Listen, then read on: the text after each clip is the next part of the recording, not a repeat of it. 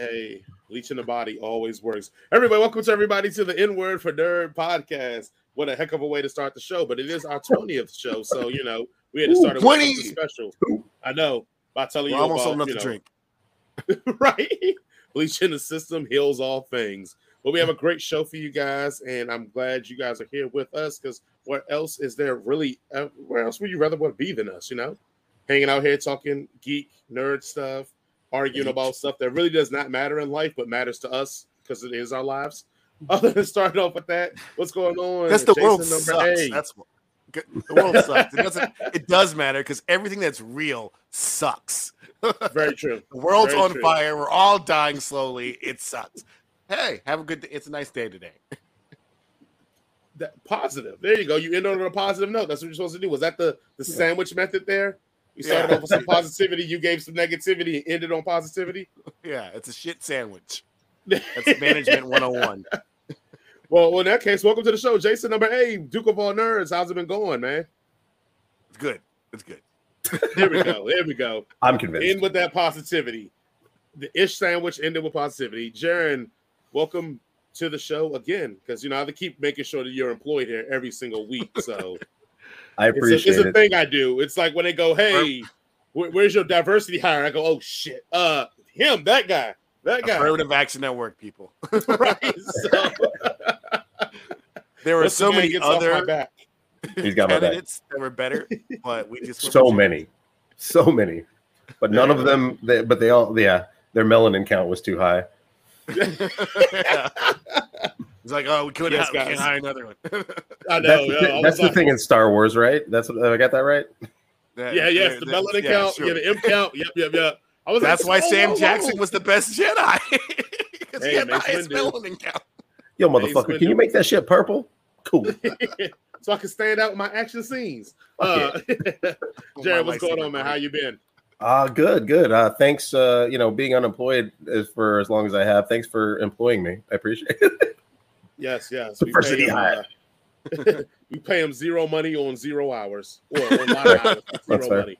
That's fair. So I'm getting paid basically the industry standard for editors. Understood? Yeah, 100%. Well, let's jump right into the show. We have our top section as well, and we didn't really name it a top 3. We're just going to go all for it though. This top section today, we're going to talk about movies that everybody loves that you either hate or refuse to see. So I'm going to start on off and just going to knock this one right out of the park. I'm surprised Jared may even know mine, but it is Titanic. I refuse to watch Titanic. What? I fucking refuse to watch Titanic. I have no want to know how Titanic ends because I know how it ends. I don't give a fuck about some white. That's how it ends. Yeah, I don't give a fuck about no white people on no boat talking about how much they love each other in the sea. The bitch won't even move over on the door so he can get on there. I'm good. I don't need 3 hours to know that motherfucker's going to die. I'm good. Yeah. And I think the only black folks was like the jokers that was playing in the band, what I heard. So I'm even better with that. Like, I'm good, man. I'm out of here. That was even that. Those were hella white people. I feel so bad that you're never going to know about how your heart's going to go on. And that fucking old ass bitch had the hardest seat in her pocket the whole entire time and just threw it overboard. Like, not like we're looking for it.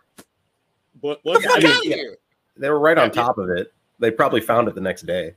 Look here. Y'all telling me too much about the movie that I don't care about. So I'm good. Jason, what is your movie that everybody loves that you hate or don't want to see or won't refuse to see? So I don't really. Okay, I'm gonna get fucking political, you motherfuckers. Thank You for Smoking is a great movie. Yeah, I don't like fucking musicals, so I don't want to ever watch The Greatest Showman. P.T. Barnum was a horrible fucking human being. He made his fortune by selling us, keeping a person enslaved, and then even after that person died, using their bones to make money off of. I don't want a fucking movie about that. I don't want a fucking musical about it. I will never see that shit. I don't give a crap how good the fucking songs are. Fuck that shit. That movie. You know what's funny? I just Wolverine sings. Right. I just texted somebody the other day and was like, hey, because this person I'm talking about, she thinks The Greatest Showman is her favorite musical, and I've never seen it. And I was like, oh, hey, we should watch that together one day because I haven't seen it, and I'm like you, I don't have an interest, but I would watch it with her because it's her favorite musical to see why she loves it so much. But with you just saying that, I may recant that invitation that I had. Fuck P.T. Barnum. There should not be a feel-good movie with him in it whatsoever. Hey, but they made the movie Founder, and he kind of robbed those guys of a whole franchise. So, but he was a bad person in it, though. So, touche. Jaron, your movie that everybody loves, but you hate or refuse to see. All right. Well, I've seen it. I've seen it more than once, and I hate it. But a lot of people love it, and that is Episode 6, Return of the Jedi. What a fucking fuck those Ewoks. Zug my nuts. God, what a fucking waste. It is paced super poorly. One of the most badass black dudes in the galaxy turned out to be a weak ass white dude in a fucking suit. He's wearing the same clothes as Han Solo in that fucking movie. Like, it's so weird. Oh no, he's talking about Vader. Vader. No, well, I'm just talking about Lando. He literally about Vader. Like puts on fucking Han Solo's fucking clothes. It's so. When it comes to the most badass black man in the galaxy, far away, I'm going to give Vader over Lando. Yeah, I'm glad you recognize that he's a black guy. Thank you, Jared. Thank you. Fucking Mufasa and all over the place. You don't miss James Earl Jones. You don't go. That sounds familiar. Motherfucker's got a voice. That is. Yeah. But yeah, it's paced poorly. A New Hope was also paced poorly, but it was revolutionary in what it did for visual effects. So there's a lot of love that I have there that just does not translate to this third movie. And as far as wrapping up the trilogy story, it felt like it missed on all the beats that counted. The characters sucked. And you could see proto Jar Jar Binks in those fucking teddy bears too. Yeah. Most Star Wars fans, like legit most, not all, but most would probably agree with you that Return of the Jedi is the weakest of the original trilogy. Oh, by far. By far. I wasn't going to say New Hope just to be an asshole. I was going to pick the one that I genuinely don't like. It's going to be like, you know what? That whole entire franchise is just like, I don't understand why people like it. Laser swords, so dumb. Yeah, who farms sand or moisture or whatever the fuck they farm? Yeah, Blue Milk miss me with that shit. Why can't? You son of a bitch. It's funny because growing up, Return of the Jedi was my favorite one, and it was only because Luke came out with the black outfit with the green lightsaber. Then I watched it as I got older, and it was like, well, this movie's kind of bordering on bad. It is Star Wars guy said it. I think Return of the Jedi was the first one I actually saw when I was, because it was in heavy rotation when I was a child on, I want to say Disney Channel, before they actually legitimately bought it. And then, so I watched it a lot as a kid. And then I went back and watched the other ones. Because I was a child and I loved the fucking Ewoks. I thought they were cool as fuck. Now that I'm an adult, I'm like, that shit sucks. Yeah. I honestly expected a lot more pushback on this. I was this has been a very legitimate criticism. You're right. Some pleasant haterade on my end. I appreciate it, guys. All right, my other one I have for movies that people love but I hate or refuse to watch. If you just put Medea in the title, I'm out. And they make a lot of money, and all my black brethren tell me how I should support our culture being put on screen and all the great stuff you want to tell me. And none of those great things they tell me ever have to do with saying, "Oh, but it is a good movie, Jason." It's all this other shit about because I'm black, I need to support it. If you put Medea in the title, I ain't gonna see it. He may trick me to see one of his Family Ties, and I walk in there. As soon as I see a dude in a dress and talking, I'm out. I'm walking right out the I do. Yeah, exactly. And I'm thanking them for their time. And I'll admit, me feeling this way isn't a product of some guys talking about the unmasculating of men and demasculation of men, black men especially. I saw Medea and all that when he was doing it as a play, and I liked it. I enjoyed it a lot. I thought it was funny. I thought it was fresh. Not fresh in the urban slang word, but I felt like for a play, it was something I hadn't really seen before. Just depicting a black culture without slavery being involved or overwrought struggle and all. It was hey, this is a black family that are going through some things and they sticking together and they believe in God and they cool. Friday did it better. For some reason, once it got a little money under it, like the antics became unrealistic. Like, let's just one scene that made me be like, I'm out. And I don't remember what Madea movie was. This is one of the first ones. When the bitch come on a bus with the gun with them kids, and it's about like shooting up the kids because they mess with one of her nieces and nephews. And I thought to myself, that bitch should be in jail, in prison. Exactly. Like what auntie is doing that, and who was cool with this? And why would if she made it off the bus alive in the first place? Right? So yeah, it just you put Madea in there, man. Even though somebody did tell me that I would enjoy like Medea's Boo Halloween thing because it's like a spoof and it's just all the things I want to happen bad to them kind of happens to them. But I don't even want to do it because it still has her name in it. So I'm good. So yeah, I'm up, man. Madea. I enjoyed Madea in Star Trek when it was Madea went to San Francisco and took a 10-year job at Starfleet Academy. What it was dressed as a man? Drag. No, right. He had some serious line delivery too. He was like, I was like, oh shit, Kobayashi Maru. Is that Madea? How did you? No offense. Okay, Tyler Perry. So, if you want to hire us, we want. Oh, hey, don't get me wrong. Tyler Perry almost creeps in there because all the bad wigs and stuff he has in his movies. But I'm just going to relegate it to Madea movies because they make a bunch of money, and everybody tells me I should watch it, and I'm good on it. Jason, you have another one? I'm going to lump a whole bunch of movies into this, but the primary one I'm going to start off with The Green Book, The Help, The Blind Side. All those fucking movies need to fucking stop. All right, they need to fucking stop. All right, especially fucking The Green Book. Fuck that movie. They didn't even fucking talk to Don Shirley's family about his life. They took it from the fucking dude who barely knew his fucking memoir. No, none of this fucking white savior bullshit anymore, all right? Fucking racism is not as simple as, oh, the racists are bad. You just got to be nice to black people. Nah, it's not that fucking simple. Stop making no damn simple-ass movies like that. Fuck The Green Book. And all those other fucking movies like just like that. Fuck them all. I hate them. And they win fucking Oscars. Bullshit. You're fucking dumb. I'm sorry. Hey, look. If you don't watch The Blind Side, yeah, how are you going to know that white women can be the savior of all black men? They're like, yeah, exactly. Why do you think I'm with a white woman? Yeah, black men, you know. Learn from The Blind Side. Less for fucking them. It's not the same thing. That's just reparations right there. Facts. Jared, every young man number two. I was not prepared for an additional one because I read the text and it said one movie. So that's true.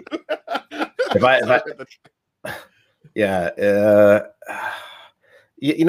tell you what, I was joking earlier. I was like, well, there's one movie that I hate and refuse to ever watch again, but everybody else hates it too, with The Last Airbender. But I can, you know what? Because everybody hates that movie, but I can throw Signs out there. Some people stand. Some people stand for Signs, but that's a stupid fucking movie from top to bottom. That movie is the dumbest fucking movie. These aliens, they can get through space. They've figured out space travel, but they're stopped by a wooden fucking door. They have stopped and they are attempting, I don't know, to take over a planet that's 80% fucking poison. Like the dumbest fucking shit when you think about it. And something that humans might do. Yeah, just fuck it. And then somebody was like, but it's also like some sort of weird religious allegory for like their angels or demons or some bullshit. And I'm like, well, it wasn't shown very well in the movie, and it's lost in translation as far as I'm concerned. It's poor execution, poor story writing, and the acting is abysmal. So fuck the Signs, and if you like it, then I think less of you for it. Well, me and Jason both like. Yeah, I said, does it change your opinion if they were demons and it was holy water that was hurting them? They would still be pretty stupid, in my opinion. So fucking dumb. Was the wood covered in holy water? Is that what? Because again, no, the door was made out of the original crucifixion. Oh, yeah, you didn't know that? You didn't see that uncut scene where they built that? This door I got from Israel. Yeah. The fucking Mount Sinai where they were dragging it down so they could make a door out of it for someplace in 2005. Yeah, no, I missed that guy's house in 2005. Yeah. But I mean, again, they get to the door. they're perplexed by this new thing in their life, and their options are to wiggle their fingers underneath it in a not at all menacing fashion and create some shadow puppets on the fucking floor for about a minute and a half, and then they just say, "Fuck it, this is dumb," and they leave. Like, you also got to question, he gets his fingers cut off. That's why he leaves. Oh yeah, well, all right, yeah. But you also got to question like why he got. I watched this when it first came out. In the first place, you're a fucking, alien that can traverse space and time, and you get duped into going to someone's pantry. Yeah. And plus, let's be close the door behind you. You're like, fuck, I don't know what to do. Let's be fucking real. We all know that Earth is the fucking Alabama of the galaxy. Ain't nobody coming here to fucking do anything. They're avoiding us like a fucking plague right now. I will raise you one better. It's the Texas of the galaxy. Oof. Oof. Okay. I mean, I just throw it out there because somebody had mentioned that, like, oh, they were probably demons. And I was like, oh, that would make more sense because we really don't see a ship. We really don't see how they get here. And the presumption that the aliens is based on other humans who have no knowledge of the situation. They're just presuming because alien is just a term for someone that's different and unknown. So I was like, that's an interesting way to look at it, that if they were demons and the dude being a former preacher or whatever, like the water, you have to actually bless the holy water in order for it to become holy. It's not just any water. It's not just your kid can leave a house, you leave it around the house, and you're like, oh, I used to be a priest, so every water that is in my house is holy water. Nah. Water my pipes. I will battle with that because I mean, from dusk to dawn, it kind of played off like that. He blessed. Well, they were actually blessing the water, but he only blessed a little bit of water, and then all the water they used from that point on seemed to be effective. So, by the rules of Dustin Dawn and Robert Rodriguez, you only got to bless some water at one point in time, and the water stays holy for the rest of the run. That's just for movie pacing. Can you imagine they stopped every time and he blessed it every time? So, I mean, once Mel Gibson was a preacher, maybe he blessed one cup of water in his house, and now all the water in his house becomes blessed from there on out. God damn, But yes, Signs has its flaws. I enjoy Signs because I thought it was scary. Because I give passes to horror movies because of the simple thought of a horror movie is ridiculous to begin with. So, but we'll talk about that later on with some of these reviews. So we'll talk about that later on with some of these reviews.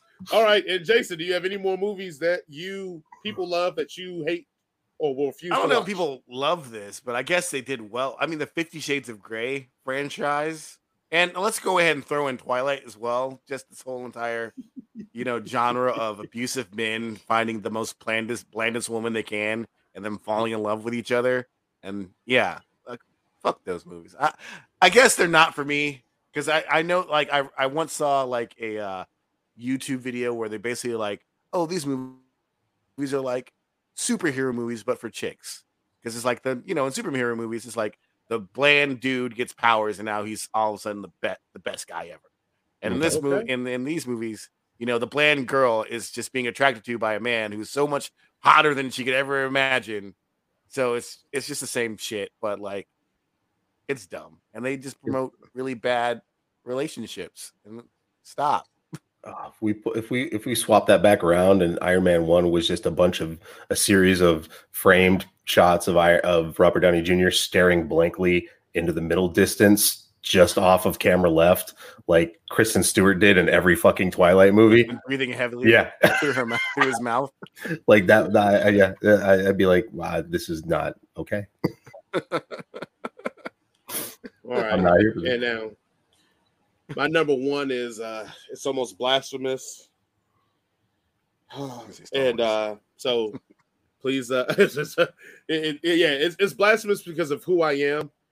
But it's kind of how you feel about New Hope. My number one movie that everybody loves that I kind of hate, I've already watched numerous times. That's why I hate it. It's the original Halloween. It does nothing for me, but I understand it's what it means to the genre that I love. I understand its greatness in that regard. But first watching it without any context of what this meant, you got to realize we grew up in the Freddy and the Jason era. So going back to watch it, without anybody telling me like the greatness of what this is supposed to mean, as me and Jared joke about, as I sleep through a lot of movies, this is like the first one I ever slept through and was like, why do people like this movie so much? Like, what? This movie's boring as hell. Yeah, this movie's boring as hell, and people are like telling me how great this is, and then people explain to me what the genre was before this movie and what the genre became after this movie, and then in that context, I go, oh, okay.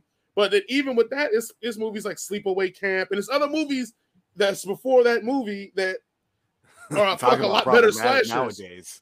Right, yeah, it is problematic, but a lot better slashers. But I think the point is that this was the first slasher that made like oodles on type of oodles of money.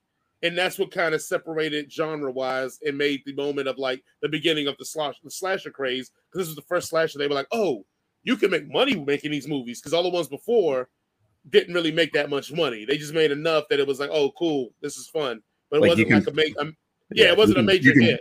Yeah, you can make it on a shoestring budget and turn a decent profit. Right. That's what horror movies pretty much still do today. That's why people love them and you get so many of them now. But like when I first saw Halloween, I was like, this is not it. I don't know why y'all like loving this movie and wanted me to watch this. So yeah, again, blasphemous for me because I'm a horror fanatic. And I respect what it did, but and everybody knows Halloween 3 is the best one. Season of the Witch. The best one. It holds up better now than it did when I first watched it. Like one of those movies where like then or now, it definitely holds up a lot better now than it ever did back then. It's like, we're gonna have a third movie in the franchise that doesn't have anything to do with the other two. Okay, let's roll with it. Let's do it. We're going off the deep end with this one, boys. One day, if I have a real geeky horror conversation, we need to talk Freddy 2 and Halloween 3 and debate those movies one day. But we'll save that for another day when I can let you guys get really caught up into that. I'll have to watch Halloween 3 for the first time in order to do that. Like I said, we'll save it. Don't worry, you're not missing much at all. I laughed because the way Jason said Halloween 3 was the best. I knew he was. Anybody who's a Halloween aficionado knows that Season of the Witch is the redheaded stepchild of. And also, I think Halloween 5, The Return of Michael Myers, is also another dud. Or is it 6? One of those. Yeah, because it's one of them where like Tommy tries to become. Yeah, but it's like Paul Rudd. It's the one with Paul Rudd. Yeah. Or I think Paul Rudd's in 2 of them. Either way. Yeah, he is. He plays Tommy as he gets older. The as kid that Laurie babysat in the first Halloween. Okay. Yes. Paul Rudd is 150 years old. Yep. As Jason chases his niece down because she's the last of the bloodline. Yes. Big fan of Paul Rudd's Super Nintendo commercial. Now you're playing with power. Super power. Also, check out Tony Todd's Taco Bell commercial. Just as bad. Speaking of horror icons. All right, let's jump into nerd news. Coming off a record last week. I'm just going to turn this over to you guys. So, guys, this segment could be 3 minutes or it could be 25 minutes, depending on them too. All right, so PlayStation dropped a bunch of its trailers and other things in devices and great stuff about their PS5. And so we watched some of the trailers. We talked about it some. So I'm just going to turn it over to you, Jaron. What was the most impressive thing you saw from the trailers or something you're interested in from the display? Well, there was a lot of impressive stuff, but the thing that jumps out the most at me is actually what I think to be an original IP. It was the second thing they showed right after that incredibly dope like chess playing commercial that is just one of those like Sony branded commercials that goes on way too long, but was actually really kind of cool. And then the KOTOR announcement, but it was, I don't even know what the game's title is. I think it showed the studio that did it was like Shutterbox or something. And it's just some sort of not anime, but Asian badass fighter chick that is possibly an angel or something like that. I don't know, but she's got really tight pants on. Her ass has got jiggle physics. And she need to sell video games, guys. She was kicking ass and taking names, and the model over looks great. The backgrounds look great. It looks like it's going to be a fun world to traverse. It put me in mind of the Darksider series, but with a very attractive female protagonist, but still kind of. She mentions in the trailer that they tried to save the human world and failed at it. So you're going to be running through kind of a dystopian, like post-apocalyptic kind of earthen realm. I mean, it looks like a lot of fun. And they are slowly but surely stacking up reasons for me to be more upset as to why I can't get a PS5 like everybody else in the world. So starting with Ratchet and Clank, and but yeah, we'll talk about more games, I think. But the one that jumped out at me was that one. Jason, we won't talk about more games. Fucking hate the PS5. No, okay. So I am really disappointed because they are remaking Knights of the Old Republic, and even though BioWare has fallen off and fallen from grace in the past few years, BioWare is nowhere near this Andromeda. Game. Yeah. It makes me so sad because firstly, like KOTOR is one of like the most perfect games ever made. It is solid from beginning to end. It even holds up to this day, even the graphics suck. So them remaking it is also like a ding, like, oh, they're remaking it. It's like it's not even like a remaster, it's a complete remake. So it might not have the same, polish specialness to it. You can't capture lightning in a bottle twice, unless you're Final Fantasy, I guess. But also with that, it's a PlayStation 5 exclusive. I'm an Xbox guy. Me too. I'm never going to buy a PlayStation 5 unless I win the lottery and I can just afford to buy multiple $600 fucking gaming systems. So, like, all of it looks cool. The Spider-Man and Miles Morales thing, that looks cool. It's just like, I'm not going to play these games because I'm just never going to own a PS5. I made my choice back in 2001. And I'm going to stick with it. That speaking of that Spider-Man, first of all, Insomniac is one of my favorite game producers out there. The guys behind Ratchet and Clank. I wish they do a remaster of Jak and Daxter, although I don't know if that's not Insomniac. That's not Insomniac. It's different Naughty Dog. Naughty Dog. Yeah. I wish but they're still they're cranking out, those Uncharted games. But Insomniac is doing I think they were purchased or direct partners with Sony now, so they exclusively work on that hardware, which means when you don't do cross-platform releases, you really can learn the architecture and you can pay people to help you wring every last graphical ounce of strength out of that particular hardware. And so Naughty Dog has been a master player in that space. Insomniac, sorry. Insomniac. So seeing Miles and Peter kind of team up, both in their Spider-Man costumes, and then have that kind of misdirect with somebody asking these questions, kind of sounds like Kraven the Hunter, kind of got that vibe to him. It's a rough, gruff, older man, voiceover. And then to see Venom drop into it, I'm like, fuck yes, I'm there for it. Let's go. And will probably be a better Venom story than anything that's been given to us in any movie as of yet. Whoa, what? You hate on Spider-Man 3 and sorry, I couldn't even finish No, Spider-Man 3 is a masterpiece. I'm sorry. The emo Peter Parker is just the best thing to put to cinema. That's some classic shit of all time. It's chef's kiss. Oh yeah. Sam Raimi freaking he didn't want Venom. I can't remember the fucking dude's name. he didn't want Venom, so there was like, you got it. Fucking nerdy dude that played Spider-Man the first time. Tobey Maguire. Tobey Maguire, yeah. Took direction excellently. He was like, "Oh, I know what you're going for. I'll just do this." And Sam Raimi's like, "Print it. That's a wrap." Can't believe I got him to do it. There was a bet with somebody in production. I can't believe he did it. I didn't think. And I know this is a tangent, but I was fine with it until like the dancing number itself. So like, I was fine with all the goof, like, oh, the black suit. He thinks he's cool because he's a nerd that like got power. So right. Like, but when they started the dancing and sliding on the chair thing, I was like, oh, okay. Yep, we're pushing. Why are we doing this? Why are you doing this to me? Sam Raimi has always kind of been like if you ever watched like the original, like not the original Evil Dead, but Evil Dead 2, yeah, and Army of Darkness, that Sam Raimi loves to like put some silliness into his serious movies. Sure. Yeah. So I don't know why we weren't expecting it. It's like, I love it. Like, well, that and like Sony was like he wanted to do, I think, the Vulture. Like he has talked about it in interviews, and Sony was like, no, the kids want Venom. You're making Venom. We're doing toys. Right. And he was like, you know what? Fine.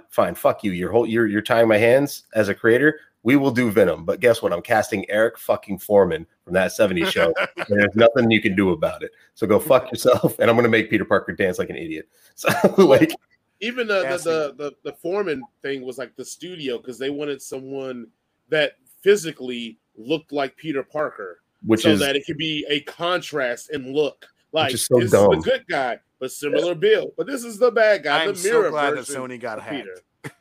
Yeah, I'm so glad. And this is why I won't buy PS5 as well because of that movie. That's salty.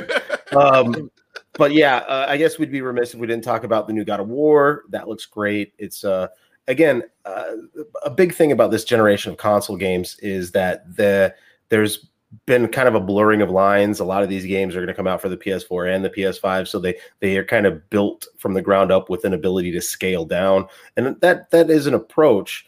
But sometimes you sacrifice things to make that an easy process in at the end of the production cycle. So it is refreshing that some of these will be, as I understand it, PlayStation 5 exclusives, where they are just gonna focus on the hardware that is here, and if you don't have it, you don't get to play it right now. Now, I don't have a PS5. When one becomes available, I will buy it for the normal MSRP. But until then, I'm not a $12,000 one. Yeah, I got 6 of them, $700 a pop. I have a Series X, and I fucking love it. So I'm playing. What am I playing? Tales of Arise right now. It's super anime JRPG, but it's fucking awesome. And the story's great so far. Yeah, and then Gran Turismo made a 4-minute presentation where they just showed some beautiful beautiful cars. I feel like that used to be more impactful back in the PlayStation 2 days when they could make the graphics look better than any other game on the system because they were just really good at it, Polyphony Digital. But now you've got Forza in the mix, man, and those guys over at Microsoft, man, they make a pretty fucking good, like a beautiful car game too. So, and then they have Forza Horizon, which is like the offshoot games, which are just more fun and arcadey. So you don't have to, play with the simulator. And then, I mean, the KOTOR announcement was cool because I'd love to play that game all the way through again, but I'd love to play the original game without it being with just up-res graphics and texture. That's what I texture art.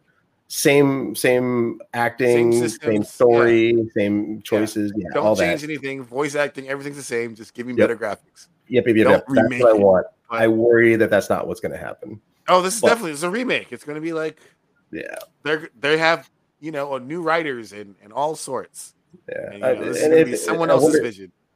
I wonder if they're just going to go in there to take out problematic things that are not necessarily jiving with the woke culture that surrounds the world today. Like mind control? I don't know. There might just yeah. Oh, but, spoiler! Revan, you're Revan the whole entire time. Everybody, spoiler! Boom, ruin it for everybody. I'm gonna throw a little spoiler thing up on here. But then and then God of War. God of War looks great. Yeah, and that's how they wrapped it up. Oh, and Wolverine. If I trust anybody to make a decent Wolverine game, it's fucking Insomniac Games. So I'm stoked that they are double dipping in the Marvel universe, and I am genuinely excited to see what they come up with. I know it won't be like Spider-Man, but I hope and pray that it's as open and as explorer happy as Spider-Man, but just with different mechanics and stuff like that. Like I'm all stoked. You could do to make it good would be just make it like a rated R Arkham Knight or Arkham City with Wolverine just murdering people. That would be fine. That would be cool. Yeah, I mean the whole point of most of those games is just get you to feel like the character. So Wolverine is like I said, easy, but easy to do if you just don't, like you said, make it PG. Like if you can make it go all out and then actually like figure out a way to get his senses involved. Like I know Spider's a Spidey sense, but Wolverine has enhanced smell and hearing, and like if you can figure those kind of mechanics out too a bit, will probably make it dope. So. Well, yeah. Well, if you say that, they should absolutely go back to they didn't do the Arkham games, but that detective sense or whatever that Batman detective vision that would be way better, I think, implemented as an extension of Wolverine's. It would make more sense. Yeah, see what I did there? So, for sure. Sense. Oh. Okay, are we got all of our PS5 and PlayStation and I'm done. Talk out. Yeah. All right. Good work, guys. Good work, guys. All right, let's go ahead and jump on into our next one. We're going to talk What If Zombies, Marvel's latest episode of What If. had a different type of bite to it. Go ahead, Jason. Group of all nerds. What are your thoughts on What If Zombies? This was a fun one. I think the last couple were kind of been like, so ho hum. I really kind of had a little bit more fun because this was just like, what happens if they were zombies? And like, I just enjoyed Peter Parker sort of like trying to be like the heart of the team as he normally is. I enjoyed like Scott Lang as a head. Spoiler, sorry. It was cool, and I mean, like for me, like this one didn't feel so overly rushed as other ones did for me anyway. I felt like it was like, oh, this is like an hour-long story, and this is all we needed, and you didn't need to like recap anything other like, so it wasn't like, oh, this is like what happened before. No, you didn't need to recap anything. It's just like this is what it is. So I thought it was a pretty cool little run. What a what if story should be. It's just like have fun with the material. And also though, they're kind of going with a theme that, spoiler one more time, that Ant-Man's always the bad guy in these things. Well, that's what he really, it wasn't him per se, but it was him. But I also feel like of all the people who should not have been zombies is Iron Man. Like you're in a fucking metal ass suit. Like you shouldn't like. Yeah, who's biting become a zombie? You should be like the least likely to become a zombie. All right. Yeah. But other than that, I thought it was fun. I liked how like the superhero zombies can still use their superhero powers, even though they're still like just regular zombies. And poor Hope.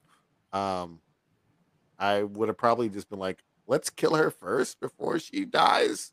Or just take her button away on her suit. Yeah. And it becomes a giant ass zombie. Yeah. Like she sacrificed herself for us. But this is gonna be a problem soon, right, guys? Like, right. And I also liked how Vision for Vision was kind of the bad guy. I thought that was pretty cool. I thought that was pretty neat. The choices we make though, in my zombie plan is like, oh, if someone I love goes down, I'm like, I'll carry on for you, but you're getting your head cut off. I'll love you to the grave. Yeah. But I enjoyed it. I thought it was a good little episode this week. All right, Jaron, your thoughts?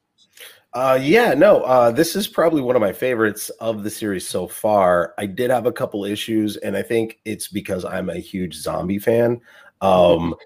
I see zombie movies all the time, and sometimes there are soldiers and there are police officers, and they have guns and holsters on their hip, but they're not fucking using their guns because they're brain dead automatons. They're zombies. And, they're fucking zombies. And the fact that they were still able to be very decent at using their abilities really kind of it hit me wrong. I was like, I was not expecting them to be opening portals and shit. Or Hawkeye being able to fucking shoot so well. That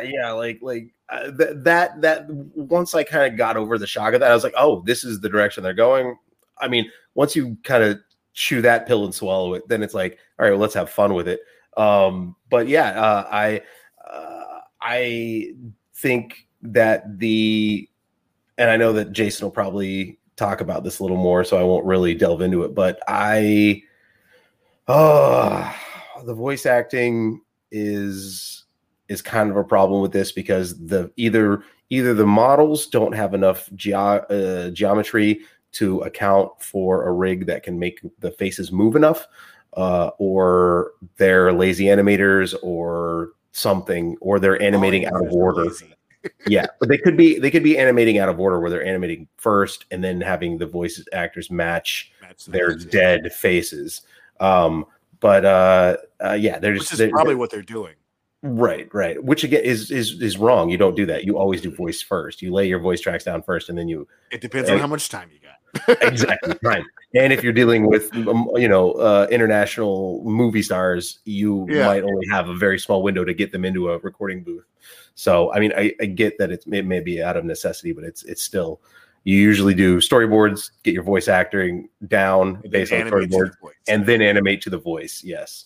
But there's a lot of emotion and there's a lot of things that happen in something like this, especially a high stress episode like this, because zombies, where it doesn't really translate to the face. And it's the same issue I have with Bad Batch and shit like that, where it's just it can be done better. It has been done better. And I have a higher expectation for something that comes from Marvel at this point. So, yeah. Though I would have to say the guy that got to play as Peter Parker would probably have done did a really, really good job. That wasn't Tom Holland? That was not Tom Holland. Oh, no. I didn't realize that. No, they actually got a legit voice actor to do his fucking part, which is great. Okay, yeah. Yeah, I felt it. And that's why it's such a better performance than any of the other ones, because it's a legit voice actor. Well, Paul Rudd was having fun. Look, I don't know about that's Paul that's the only thing about Bat and Clean Up is that you guys took all my juice and squeezed it. Yes. Because that was going to be my argument when I was like last week. I made that generic comment about the voice acting, and some of it was being funny and facetious, but a big part of it was that's what bothers me about all the what ifs is the voice acting is bad. And my exact thing was going to be this wasn't Tom Holland, and Peter Parker was the best thing of this whole series by far, because they got a real voice actor who can do the work. And it felt right. It felt natural. It felt good. And like I said, the fact that you didn't even know it was Tom Holland means he did his job perfectly. Yeah. And I think Jared hit it because we talked about it. And when I wanted to say, usually when I give critiques of things, I like to say like why I feel the way I feel about it. And I was telling Jared, was like, until he kind of schooled me, I was like, it feels like the facials of the people don't match the enthusiasm or the somber of the voices being used. Like when even he was talking about Paul Rudd as the head, like Paul Rudd making those dad jokes, I can imagine him in real life with the facials that he probably would make to do what they'll make those dad jokes or whatever. That the animation gave you none of that. It was just blah blah blah blah blah blah, smile and blah blah blah blah, and it didn't feel like it was connected. And so Jaren kind of summed it up best. And Jaren told me like, yeah, usually people lay down the vocals and then people animate X, Y, and Z. And like even like you just said, Jason, well, that depends on time. And that's what Jared was like. He's like, I wonder if like that's the disconnect. Is like they're putting down these animations. Here, guy, here's the script. Let's read it, and maybe they get to see their character's animation, not fully completed, but enough that they know what's kind of. It just still feels a disconnect. And like I said again today, when because even I remember going like, damn, I'm going to go on the show and apologize because Tom Holland knocked it out of the park. And then I looked it up, and it wasn't fucking Tom Holland. And I was going, yes. So I'm not crazy. Because and that's why the guy is so good, because even if he's, recording lines after the animation's been completed and he's trying to do it to the animation, he's a voice actor. He can do it, right? That's a part of the job. It's like, oh, this is no big deal. Whereas, other people who don't do that on the reg would be like kind of lost, and that their performance suffers because of it. Yeah, there's a lot of questions. There's a lot of questions that people that oversee the voice acting process. There's a lot of things that they ask of their actors that maybe a normal actor can't quite translate into what they're supposed to do. He's like, can you give me that, but like 3 extra points of emotional detachment or something like that? And I mean, I know that actors get that, but if they're just in their vocals, sometimes they either overcorrect or undercorrect. And it's a voice actor. That's part of their talent, is the fact that they can spike up or wind down their voice at a very metered metric and give them exactly what they need for the scene. It's like being an opera singer versus just being like a rock singer, right? Like you have so much more control over your voice than a rock singer could probably go in there and do some of the stuff an opera singer can do, but like they just have so much more control that when they go and sing opera, And then I guess, but as the episode as a whole, I did enjoy it. It did fit in that same barrel with me, like the Doctor Strange and all that. Like, I like the what ifs where it isn't contingent on any history and knowledge of what's going on previously and other stuff to be able to work. Now, we all know that, it's Avengers, Infinity War, so cool. But like, if you didn't watch that movie, it didn't matter to this episode at all.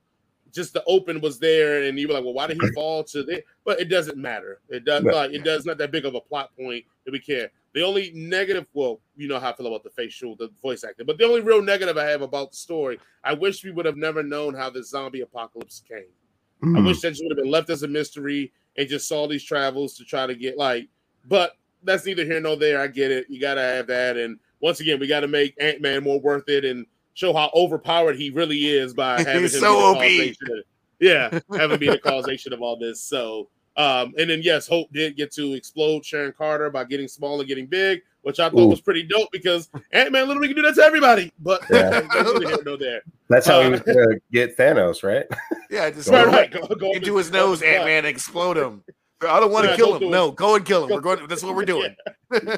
Absolutely. So again, I thought it was cool. No qualms there, man. I think there's only 2 more episodes left, I believe. I'm thinking. So, do you think that they're going to connect all of the universes in any of these episodes, or do you think it's just going to stay one-off-ish? Everybody shaking their head. No. I think it should be one-off-ish. Yeah. Okay. I don't think it needs to connect. Yeah. And at this point, I feel like if they do, it's going to be kind of forcing it. Forced. Like, yeah. If they unless there's just every single episode, then it would make sense. But every single episode hasn't been connected. So. Yeah, okay. Do you think the Watcher's going to eventually step in on one of these episodes? It seems like he inches closer and closer. He let fucking what's his face sit in a fucking universe by himself. I don't think he's stepping in. No. Well, remember his comments was, I can't help you, but even if I could, like you weren't be the one. So when people say like even if I could, that kind of means maybe they could. Has he ever stepped in the history of the? He steps in all the fucking time. Watcher? Yeah. Okay, I don't. Yeah. I don't read the like cosmic Marvel stuff much, so he's the always Watcher fucking really stepping in. Pops in. Might as well call him a fucking tap dancer, fucking stepping. You might as well join a black fraternity, all the stepping he's doing. All right, on that note, we will go right into our movie reviews. All right, we reviewed a movie off of HBO Max. The name of it was Malignant. So, to give you the spoiler-free synopsis, it's a movie about a young lady who is beginning terrorized by an entity that also is allowing her to see the kills of other victims. How is this woman attached to this entity? And how is these other people's deaths attached to this woman? We find out in this movie called Malignant. Okay, because I feel like the most heat is going to come off of Jason. So, Jason, let's go ahead and let you jump right into this. Malignant, what you got? I want to try to come up with one of your puns. Like, this movie is what it is. Like, the name of the movie is what it is to the world. It is Malignant. This movie is so fucking dumb. Like, it's just like from one instance to the next, it's just dumb. It's just like, oh God, I really like wanted to stop watching this movie. And I will say there was one part where I was like, oh, that's exciting. It's when the spoiler alert, the creature, it's not really a spoiler, the creature is in jail and starts killing the women in the jail, and then the whole cop scene after that. I thought that was pretty cool. You mean the 70s prison that she was in? Yeah. Which is like, all right, if any person who is inside the movies, which I don't think is listening to this, but if they are, y'all look at a jail cell that's been made in the last 20 years. Like, there are no more bars in jails anymore. You don't have a one cop just running there like, oh my God, something's happening, and start firing wildly into a cell. And also, not everybody who's in jail is a bad person. In fact, if you're in lockup, they're mostly really nice to you. They like talk to you and try to steer you on the right path. They're not just going to start whooping your ass because they're all in fucking jail. Like, stop doing that shit. Okay. They won't. This movie is like, most of this movie is like, I'm sorry, Jaren, that you are of the Caucasian variety, but it's like, in this movie is like, when white folk hear something, let's investigate, even though it's like no reason for it. Like, if I saw that my TV just suddenly turned on and my blender started fucking, and the fucking door just opens and I'm fucking getting the fuck out of there. I'm not going to go, that's odd.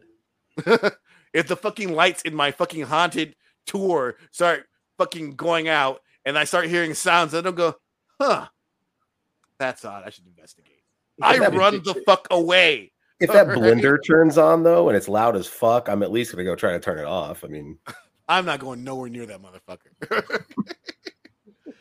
This movie is also very overly dramatic. Like, I texted you guys, and I'm like, is this like it felt like a parody of a fucking scary movie to me. Like, if someone was trying to, like, you know, lampoon how people act in scary movies, that's how this acting and this dialogue was. Like, I thought they were fucking with us. I'm like, this can't be what they're really trying to give us, right? This can't be like the acting. It is just so god awful and over the top and melodramatic. I legitimately thought like 5 minutes in or 20 minutes in, they're going to pull the rug and then be like, oh, I'm just watching a movie inside a movie. And then the real movie is going to start. But no, Interesting. It's this movie is shit. So the dialogue got you, huh? The dialogue got me, even though I'm a Star Wars fan. But it's not just dialogue; it's bad fucking acting and the fucking cops. God damn, y'all need to stop doing this for fucking cops, guys. Like, I am a fucking ACAB motherfucker. I think all motherfucking cops are bad, but at least they're not fucking stupid in real life, all right? These fucking cops are fucking dumb. Like, rocks dumb.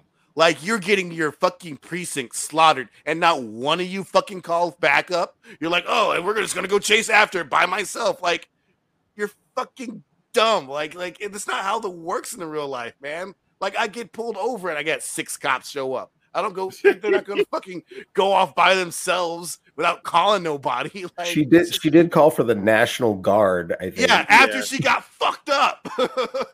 Also, like, that dude wasn't black, so yeah, they saw the hair. It was like, we it's can not handle an this. afro.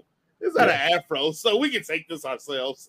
Yeah, and he had a white woman mannequin head on the back of him. So and that, don't get me started on that fucking monster. Like, once they started showing it for real, I'm like, this thing looks fucking stupid. It looks like the whole fucking concept of it is fucking dumb. Like, her head splits open and there's a fucking face, and then it goes. Why'd y'all make me watch this movie? And the worst thing about this movie, the very worst thing about this fucking movie. Tell us the worst thing now. Yeah, so what's the worst thing? It's not thing? even fucking scary. It's not even not 1 second of it is it scary. Not 1 second of it am I like, oh, that's a legit terrifying thing. Nothing about this movie is scary. I'll let my fucking 4-year-old kids watch this fucking movie because nothing is scary. It's just mildly tense. Not even that. Like mild sauce from Taco Bell, mildly. Yeah. Tense. I'm sorry. I'm done. Oh man, y'all do something else. We are far. This first time, I think me and Jason are really like apart on something. I'm excited. Usually, it's always me and Jaron. Me and Jaron always get polar opposites and everything. I can say we're polar opposites. I would jump in and I'll let Jaron do hit cleanup on this one. Sure. So I do feel differently about this movie.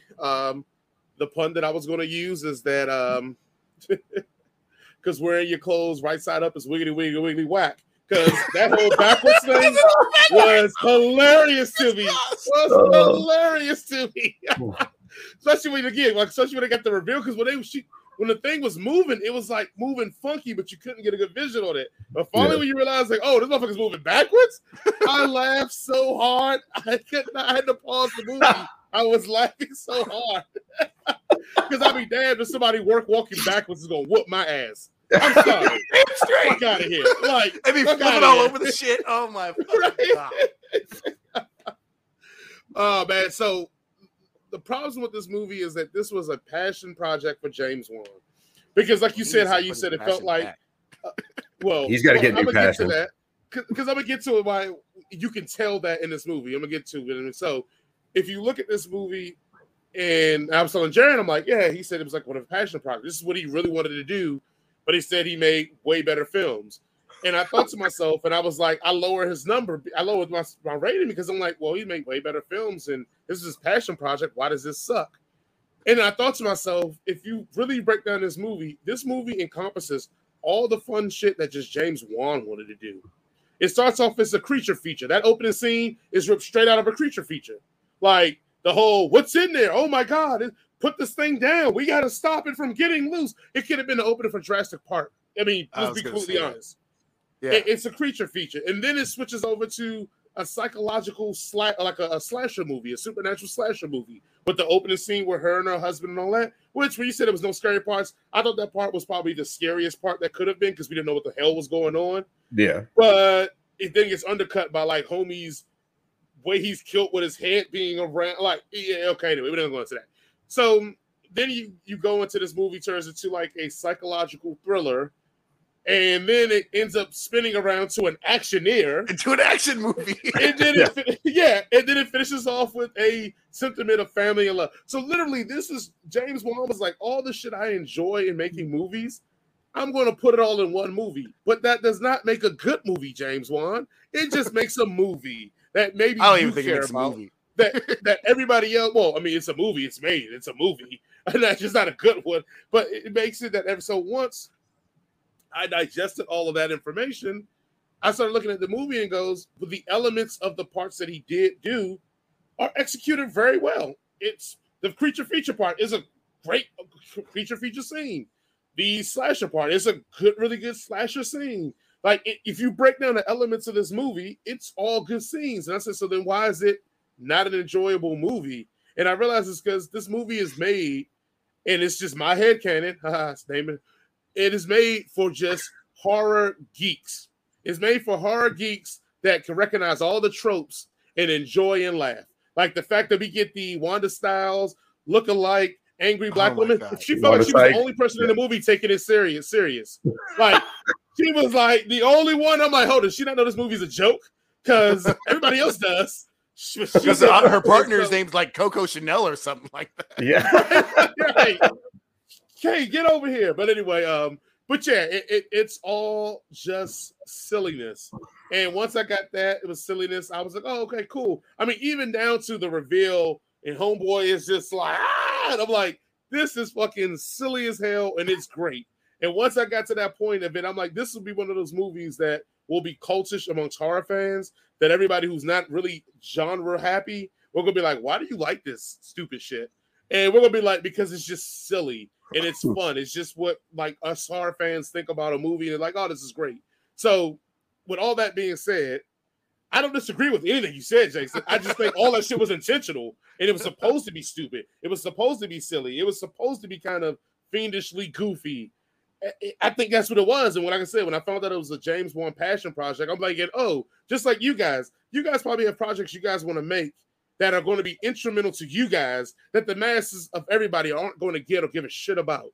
But the people that feel the way you feel about the genre you're making will see that passion project and go, oh, I feel that. I see what they were trying to do here.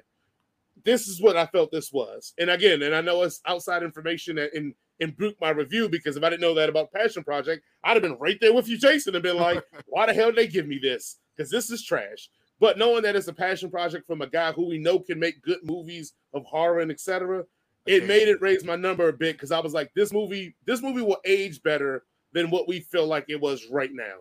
So, Jaron, I now hand it on over to you. Ooh, I guess we'll see about that last statement. Last thing too. I hated the end. The switcheroo at the end did bother me. She just suddenly be able to fucking do that shit, and it's like, this doesn't work. Well, I didn't even mind that. I hated the fact that after the movies, I was really excited when the movie killed the sister and killed the mom. I was like, oh, now she's going to get her powers after they die. That's going to be great. That's a really good ending. And then they redid it, and I was like, fuck this movie. And then you put them behind Trump's wall. I was like, really double fuck this movie at that point. But anyway, go ahead, Jay.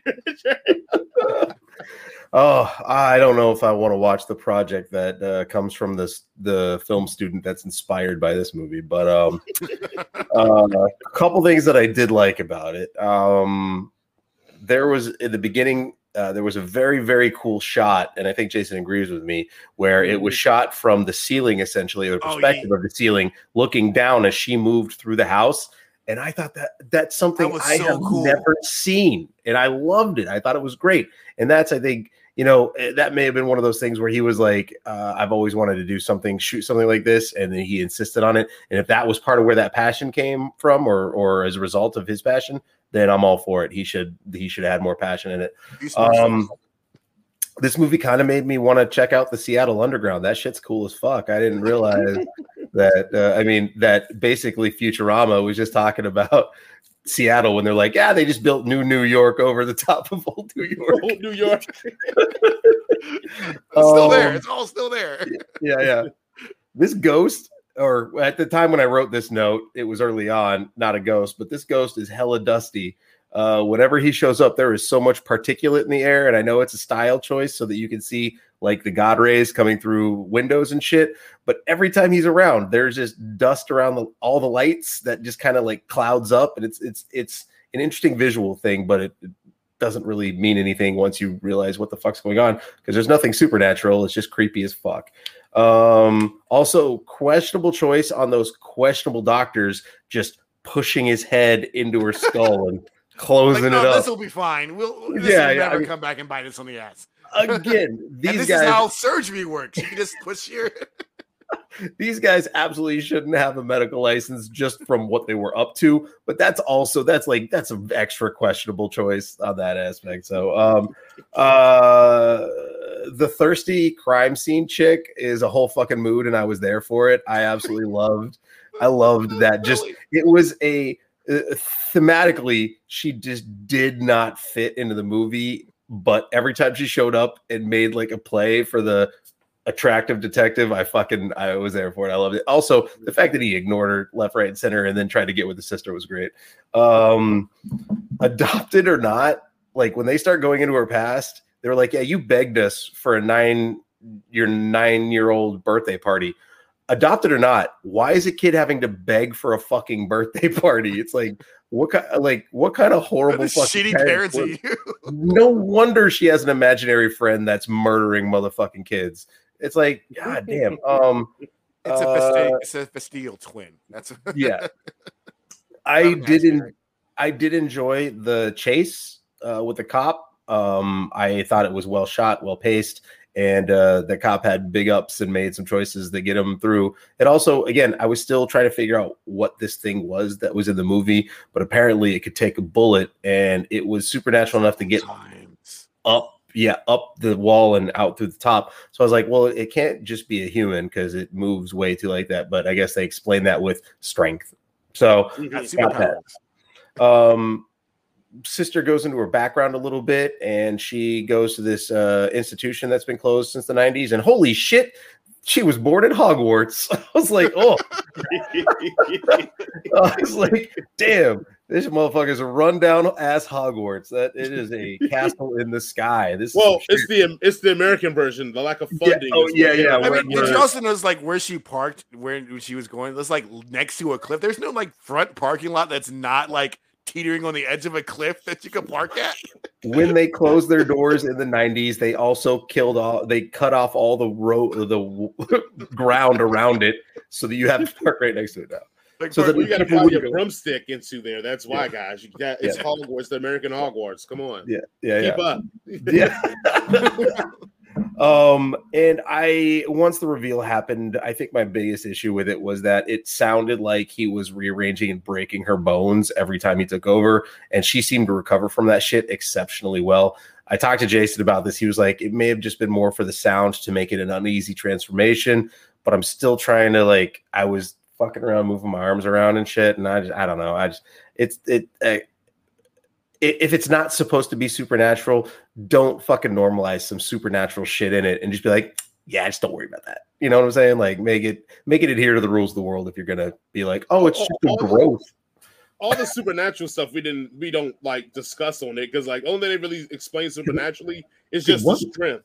Because how is he like static talking through radios? How can he talk through the radios? Yeah.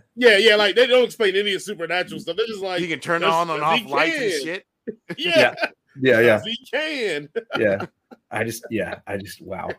And his little flipper strong arms were pretty fucking hilarious. Quaid. I'll fight you at the sturdy mashed potatoes. Use a strong hand. Yeah. Still bigger than Liu Kang's dragon arms, but Facts. But yeah, overall, it wasn't the worst movie I've seen. It wasn't as bad as Signs, but it open doors. He can open a door backwards. Yep. When he goes on that rampage, killing motherfuckers. That the jail scene, that was a lot of fun. Our girl Diet Wanda Sykes, though, she got off like 3 shots with that shotgun that absolutely would have fucking wrecked that thing. Yeah. So that again, movies, but I got a couple more things I want to say. There was an interesting idea in here that I thought kind of didn't really. if they had played this like just completely straight, that she was just a crazy person and she was suffering from like something like sleep paralysis, this probably would have scared me a lot more, because I used to suffer from sleep paralysis when I was a kid. And there was like a point where I was like, if they went in that direction, this would be really good. But they didn't. And number two, when her husband dies and he gets his head like torn off, and the lady Wanda Sykes cop is like, well, there's no forced entry and she's a bad woman motive. And I'm like, are you a cop or are you just an idiot? Like, that's not how detective work works, all right? Just because there's no forced entry doesn't mean there wasn't anybody in the house, right? Yeah. Like, bad guys can get into your house without breaking in. They can just walk in by saying, hey, I'm your plumber, or whatever the fuck ever. Either way, you're going to believe this, 90-pound pregnant woman who ripped her husband's head off? Like, come on. Which she did. But still. Yeah. Especially like that's the thing I told Jared, especially when they were like, oh, the hot obsessed with violence chick was like, oh, I've only seen these things like in really bad car wrecks. So I mean, she admits the force to be able to do this is above human. Extra like human. It can't be done by a human. And it's like, I think it's that bitch over there. There's or Diet Light's like, yeah, you expect me to believe that your imaginary friend is doing all this? Bitch, your partner saw him. He chased him. Like, yes. That is what is needed to believe here. She is worse of a cop than in Jolt, than those cops in Jolt. She is way worse than those motherfuckers, and those guys are bad. Oh man! All right. Rating, Jason, what is your rating? You know what? Let's give it a 9. Let's give it a 5, because this is just, you should just go and watch this just for fun. It's so dumb. No, my real score is like a 2. Oh, okay. All right. Yeah, my real score is a 2.5. If you're not into the genre, it's a skip. If you are in the genre, I would probably say it's a 3. So that's, I'm gonna spit it and say a 2.5. Man, I enjoyed it, but I had to like do a lot of stretches to get to the point where I was like, oh, this is it's supposed to be. Okay. Basically, some mental gymnastics to like a movie. Okay, if it's in my genre and the things I like, I'm like, okay, I get it now. Like, I'm also gonna give this a 2.5. It is a fun and interesting ride all the way up until you are disappointed by the tragic end to it. So, I mean, for that reason, and do not go to the theater for this. No. Get it on that HBO Max, but don't buy HBO Max for it. Wait for it if you don't have it already. Buy it for Titans. because the ending is I would have saw this in the theater, because I think he does a great job with the play of the colors in the movie. Like the blacks are not as black to show the imprint. Like, it's a lot of filmmaking good shit in here that I would love to see on the big screen, but I can't recommend paying to go see that. Like, no. That's a tough pull there. I'm gonna save you guys money. Yeah, but I think on the big screen it probably would have translated a lot better with booming sound and the contrast being more in a bigger screen. But Well, save your money for the next time he does another Annabelle movie or whatever. Go see that in the theater, because the writing will be better and the directing will be as good. Yeah, absolutely. Yeah. All right, we're gonna move right along to our next one. We are reviewing Kate. To give a quick spoiler-free review of Kate, this is on Netflix. A hired hand has a hit. She possibly accomplishes hit and then realizes that she's been poisoned. Now she's on a revenge tour to get the people who poisoned her and show them who's boss. And the twists and turns ensue from there. All right, Jared, let's jump off. What are your thoughts about Kate on Netflix? I enjoyed this movie. I enjoyed the setting. I thought there was a lot of heart, despite the fact that this was kind of a mindless action movie. Like, I like the idea. I like the relationship between Kate and her handler. I like the relationship between and her remorse that surrounded her relationship with the little girl who was, kind of a bitch to her from most of it. And I liked the classic idea of, the honor structure, honor among thieves and all that with the organized crime syndicate. Some of the action was not great. And it is very interesting. I think they did a great job with this radiation poisoning that happened to her, because she looks like shit and it gets worse as the day goes on, to the point where they mentioned that she can't see out of one eye by the end of this. I mean, she's using a drug to keep her alert, but she's lost sight in one eye. I mean, it's like this chick goes fucking through it and still manages to kill almost everybody in the world. So every single person in Japan. Every single person. I think that when you have a place like Tokyo and you're telling a story like this, if the city isn't utilized as almost like a background character, well, then you've done yourself a disservice. And I think that the locations they scouted and the things that they shot and the locations they shot in were all very interesting. And I enjoyed the choices, even up until the classic old family house in the hills. I thought that was great. This was after watching Shock or whatever that Jolt. This was. I wish that this was like we could have swapped. Now I love what's her face. What is that? Mary Elizabeth Winstead, or I love Mary Elizabeth Winstead. I think Kate Beckinsale would have been fun in this as well, but because it was a much better story, and I think Kate looked rough through the whole thing, and I don't know how to articulate that better, because I can't really point to one thing. I just when the action was rough in Jolt, I got to look at Kate Beckinsale's face and all was forgiven, and that didn't really happen in this one. So, but there was more. She definitely has a better handle. Mary Winslet has better handle on emotional. Even though her character was kind of stonewally, when she did show some emotional sides, I was there for it and I appreciated it, and I thought she delivered it well. So, I guess, yeah.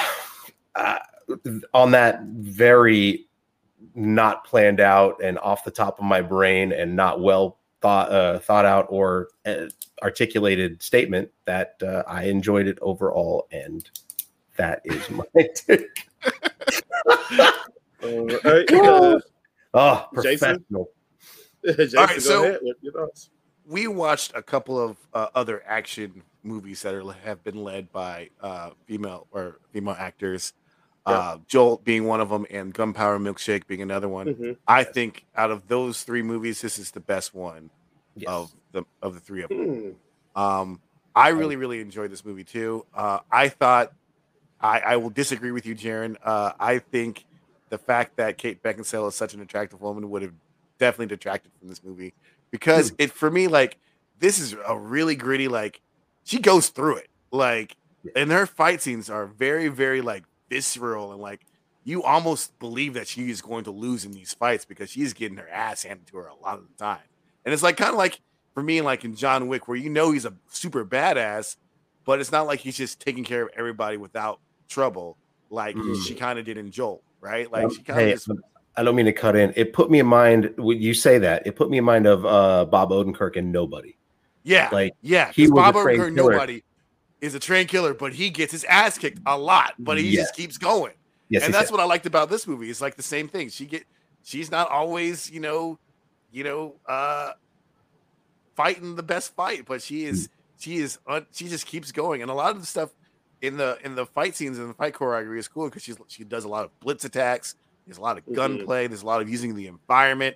So it's not like, 125-pound woman beating up on, 200-pound men. It's like, it's believable in my mind that she's able to carry these things off. And she doesn't always like win. Like when she was fighting the dude's boyfriend, she lost that fucking fight. And if it wasn't for the little girl, she would have been dead. You know? So it was, I really like the fact that like they did this in a more believable way. So the most anime live action character I think I've ever seen is that guy. Yeah. Dude is like an anime villain out of it come to life. He was, and I was so sad he died because he's like, you're only on here for like 10 minutes and you're dead. And he's so cool because he was like, you think you're gonna kill me? Whatever you're gonna do to me, I'm not gonna talk. So I really liked I like in movies when the bad guys, even though in movies you should stop trying to kill your hired assassins. I mean, that's always a bad idea for you. But I like kind of how the end where the bad guy's like, I didn't really want this to happen. Like, this is not the plan. I really wanted us to live happily ever after and killing people. I really liked Woody Harrelson's kind of sort of like not really remorse, but just like, this is the way it was going to go. I'm sorry. But I also like the head Yakuza guy. It was like, hey, I wasn't even mad at you. This I didn't do this. You killed my brother, but you're just a tool. I wasn't mad at you at all. Like, and was willing to take his fate for his failure. Yeah, and it's like, if you want to kill me, that's cool. I'm down for that. Like, you know, you have the right to go ahead and do what you got to do. So I like when you're like, there's an understanding between the antagonist and the protagonist. I think those are really cool and things that should be in more movies and stuff like that. But other than that, I thought this was a good movie. It was kind of slow when she was around the little kid. She was kind of not very likable, but still kind of fun. But other than that, I enjoyed it. It was cool. Better than Malignant. Hey, don't ever talk about Malignant like that. Way better than Malignant. Oh man, I'm good. I'm glad I'm on opposite sides of the fence to this show. Just shows that maybe because I was working so much this week, maybe I've just been going through a lot. This gave me just more perspective of not wanting to like stuff because I was just tired and maybe grumpy. So with that being said, welcome to this review of Kate. Yes, Kate literally on the undercover tip is literally just like really bait for getting kid assassins. Because wasn't that the premise of this whole movie? Like, hey, you're about to be out, so we need to make sure I gotta find that little girl, so we can get like another one. And now you've created a tragedy that's going to help us get the other kid to be the new you. But since you said you were okay, anyway, let's go on with this movie. Yes, I love the fact that Tokyo Ghoul was playing on the skyscraper when she was making that other hit. I thought that was really dope and fun. So I kind of like was up with Giddy. I was loving this movie, and I was totally in. I'm like you. I love Mary Elizabeth Winstead. The only movie from her that I just don't like is probably the Thing remake or reboot because it's just bad. But she was good at it. It just was bad. But everything else I'm usually always down for. And like Jason said on the thread, Ramona Flowers. Scott Pilgrim for life. Yes. For Scott Pilgrim versus the World. 10 Cloverfield Lane. Phenomenal. Yeah, got it. So we know she's great. So and her geek fantasy sci-fi cred is extremely high. So that's great. With all that being said, I kind of almost wrestling tapped out once the girl got there. I was out, bro, because it got goofy. Like even the fight scene that was probably the best fight scene in the whole thing when she goes to Homeboy's apartment. And Homeboy is like, all right, if we're going to do this, let's do this. And they're going at it. And then she's like, trying to figure out how to play with this gun. Trying to figure out how to load this gun. Oh, do I cock this? And then I was like, why do I need to see this little girl? I don't give a shit about her. You got this dope action scene going on. And like Jason said, like Jared said, she's using the environment to fight. And yeah, like you could tell she's hobbled. So she's using everything she can to make sure she can win these fights. And you keep giving me these cutscenes of this dumb broad over here trying to figure out how to work a gun. Like, fuck out. Like, and I felt like at that moment, the tone switched and it became that for the rest of the movie. And that's when I was like, we all right. Like, we know what this is. Whenever you cast Woody Harrelson as a mentor, if he doesn't have a bad wig, he's probably the bad guy. Just going to throw that out there. If he's not Haymitch, he's probably the bad guy. I'm just going to throw that out there. He's the one behind all this shit. Right. Zombieland, man. Zombieland. You don't cast Woody Harrelson. He wears a hat. You don't cast, Stanley Tucci. and let them be the mentors, and they don't end up being the bad guys. Because if you did that, you wasted your money. Because being a mentor is not a cool ass job in a cool movie. Just is what it is. So that I kind of saw that coming really early on. I'm like, oh, he's either going to betray her or he's the reason behind this. Because it was weird that she's like, hey, we don't do this with kids, and they like keep doing it. Yeah, go ahead and take the hit. So the fact that happened, I was like, oh, it must be something with the organization. They trying to push her out or whatever, yada, yada. Okay, cool, whatever. Again, I was with the movie, and I felt the same way you guys felt about it until the girl came in, and I was just like, even the part with the truck, and she's like pointing at him, and she's like, that's supposed to be a cool moment, but when it wasn't cool, because that chick was such a dork, and I'm like, this isn't cool. This kid sucks. I would have ran her over with my car the first shot, and no, hit the driver. The first shot hit the driver. Yeah. I would have pushed the gas on that joke and ran her ass over. Like, what are you doing? Like, I'm sorry, and I know also, it's my bias. It was done better in the losers. You also what a dork. Yeah, that's awesome. Like, that's great. The girl was a dork. She's anyway. I'm not going to because I can go on a whole rant about how terrible she was. But I took the terrible character. If you would have kept the other characters in the vibe of the movie in place, but no, the vibe switched because it got kind of goofy. Like this just dying from radiation, and we're getting goofy now after you played this so serious. No. What was it? Palladium 22? I don't know. They said it like 90 times. Yeah. Like we were supposed to know. You could just say radiation and we would have been fine. We didn't give a fuck. Yeah. It's probably somebody at home like, hold on, radiation wouldn't do this that quickly. But fuck that person. Yeah, nuclear fission scientist that's like, oh, there's that's no a bad cure. one. We can't do anything for you. And also this story had a lot of moments where it's like, and I get it because I don't like to try to do the movies where I'm like, oh, this was dumb about it, and this was dumb about it. Again, I said I like to try to see what the story gives me and point out, well, like if it stays with the logic or whatever. It was a lot of points in this movie where like you were like, hold on, why are they doing this? And then they would just say a line to cover that up. Like all of a sudden she's like upset that she killed like this chick's father. And I'm like, bitch, she's probably killed many people's fathers. What are you talking about? And then right after that, she goes, Woody Harrelson goes, oh, now you've grown a conscience? Thank you, writing. All right, she's grown a conscience.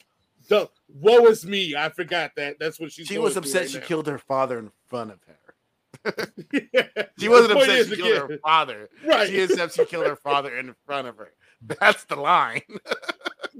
Yes, that's what should have been the line. But it was like, no, oh, you grew a conscience now. Okay, all right. Okay, great. Everything else you guys agree with, I agree with. I thought the ability, I mean, at certain points at the end, you could see the veins in her arms and neck from the poison, and they were dark too. So again, it's a lot of great things about this movie, guys. I just thought the tone flipped once they got the girl in, which it kind of has to, because unless you're going to go hit girl with this girl, you got to flip the tone and make it very like almost kiddish, because this chick doesn't understand the violence that she's around or into. So, but I think that was a drawback for me, rather than you guys might have looked at it as, okay, it's a natural evolution of the movie. I felt like you gave me too much dope, serious stuff. So all of a sudden now we fiddling with guns and clips, and I'm good, man. I'm good. That one buddy cop movie with a cop and a little kid. Oh yeah, like the joint with Dave Bautista, like I Spy or Spy, or something, whatever. Yeah, that bullshit. We're going to ratings. Anybody got any final words? Oh, I also think it'd be cool just to be a kind of guy that can walk into a gunfight with a dude holding a sword, knowing I'm going to use the sword eventually, and he's the only thing that he's there for is to hold the sword. Carry the sword. I want to be that kind of boss. Yeah. Hey, look, it's funny. In my notes, I have as a pro, homeboy walked in a gunfight with a sword and was assured that he was going to use that bitch. It's literally in my notes. And that scene where he's like, you're not a fucking samurai. You can't. Yep. This is dumb. And then he still gets his head cut off. I was like, that shit. That was awesome. But 2 ratings. Right. Yep. Yes, Jason, what is your rating for Kate? Let's give it a 4. A solid 4. Yeah. It was fun. I thought it was fun. All right. Jaron, what is your rating for Kate? I'm going to give it a 2.7. It could have been better. Okay. Well, it's better than both Jolt and I agree and Gunpowder Milkshake. Let me go ahead and give it a 3 because I think I rated them less than that. So I want to be consistent in my ratings. Yeah. So yeah, I'll give it a 3 as well. I like it better than Jolt because I hated Jolt. I think I almost barely gave Jolt a 1, and I think I gave like a 1.5. But I didn't like it more than Gunpowder Milkshake. I think Gunpowder Milkshake was just fun, and action scenes. I know you guys shit on the bowling alley action scene, but the bowling alley actually was better than anything action scene in this movie, as in just pure being able to see what the fuck is going on. Not to mention the hallway scene when she's fucking numb. Way better shit going on in that movie than what was in this movie. And that movie was supposed to be goofy. This movie, Gunpowder Milkshake was supposed to be goofy. This movie got goofy. So I'm gonna go with 2. And the only reason I'm not gonna give it a 1 because it is the first half of this movie is dope as hell. It's really, really good. And if that first half was as goofy as the rest of it, I probably would give it higher. Or if the rest of the movie was as serious as the first half, I probably would have gave it higher. But like it jarred me with that Shane and playing with the gun and all this, putting up my fingers, whatever. And that that's from Japan, so she probably wouldn't know how to use a gun. Yeah, because we're in America, we know. It's true. Yeah, we're born with them here. Yeah. You got a baby? Well, here's a free gun. That doesn't negate your opinion. I'm just saying, in my mind, I'm like, of course she doesn't know how to use a fucking gun. But she also was born in the fucking Yakuza, so she should know how to use a fucking gun. Well, not even that. Like we talk about this all the time. It's the way you show things to make sense of things. They showed it as almost a comedy reel with her. Maybe I was the only one that got that feel. It felt like they kept flashing to her like it was a comedy more than her seriously not knowing how to work a gun. Because a lot of people who don't know how to work a gun would say, "Hey, what do I do?" or something like that. But she was like fumbling with the clip, dropping in and had it, and then it slipped out of her hand. Like it was like, which way does it go? Right. If you put like a behind it, we'd all started laughing. Like it just, I don't know. That was probably living single. Are these the bullets? But, right. But that's what I'm saying. Like I thought it was. If it had been different, if she would have had the gun and was trying to figure out, like looking at it and like was floating, like because even if you don't know how to use a gun, she's probably seen enough movies in Japan or somewhere to know a general idea of how to load. Anyway, but yes, that's my only beef with it. But I get it. I mean, we got to have different opinions. This is what the show is about. She could like dropped all the bullets and like slipped on them. That would be fun. Yes. I wish you had done that.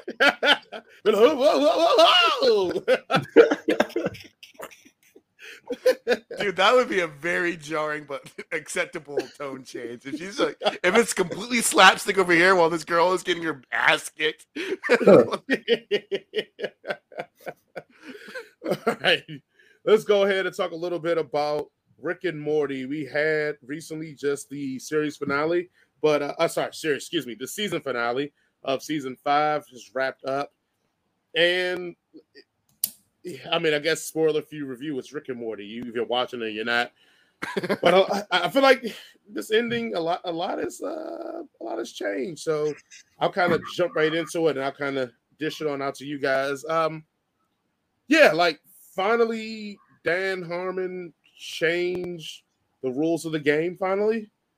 And I think we had this conversation before when we were doing the check-ins that it was getting bothersome for me that he was leaving so many threads just dangling out there, nothing being completed, nothing being wrapped up. I was pleased to say that he finally like took some threads and tied a knot or connected and was like, "Hey, Jason, I saw your criticism. Shut the fuck up now. You're happy." Harmon definitely watches the show. Yeah, 100%. He was like, "Those motherfuckers don't understand art." But he started clipping some stuff together, and I was like, finally, we're getting some answers. And some of the answers I didn't really want to care about. I didn't care about Rick's backstory. That wasn't one of the things I cared about. But we do get Evil Morty. I love that Evil Morty is pretending to be Evil Morty, and they had no apprehensions that he wasn't Evil Morty. I thought that was fun and very Rick and Morty-like. I think the whole concept of they basically the Council of Rick created a universe or multiverse that literally allowed them to always be the smartest man on the planet or on the universe was a brilliant concept, because it is always that question why we don't ever see like stupid dumb Ricks. And every time we saw stupid dumb Rick, he was in a stupid dumb planet or universe that made up for it. That was a beautiful thing to realize, like, oh, they made this Council of Ricks to basically protect their intelligent hoods of being the smartest guys on the planet. Yeah, like, and it's a lot about this that I was like, okay, I guess Dan Harmon kicked me in the nuts here, and I got to stop complaining. He knows what he's doing. He's not going to do it. He's not going to pull a Lost on us and go, they were in purgatory the whole time.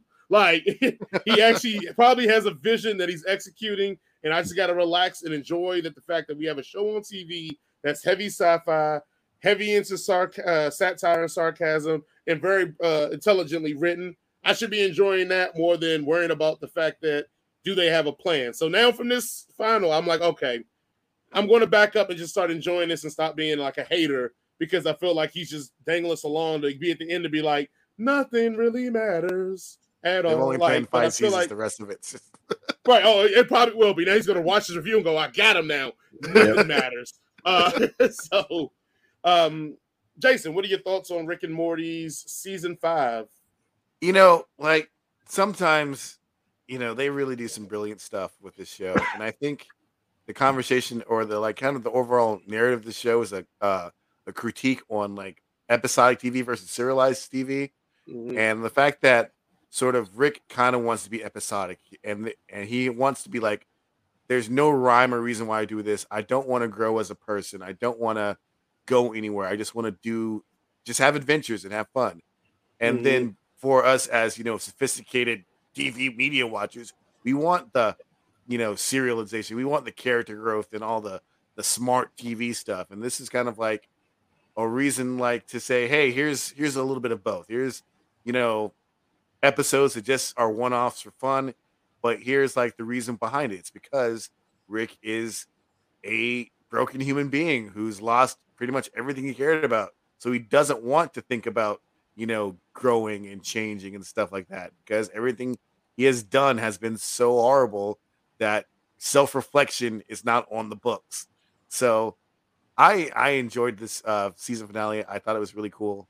I'm excited to see where this goes, where Evil Morty goes. If they ever pick up Evil Morty ever again, they're probably not. They're probably like, that was it, and back to wacky adventures of giant jizz balls and shit. You know?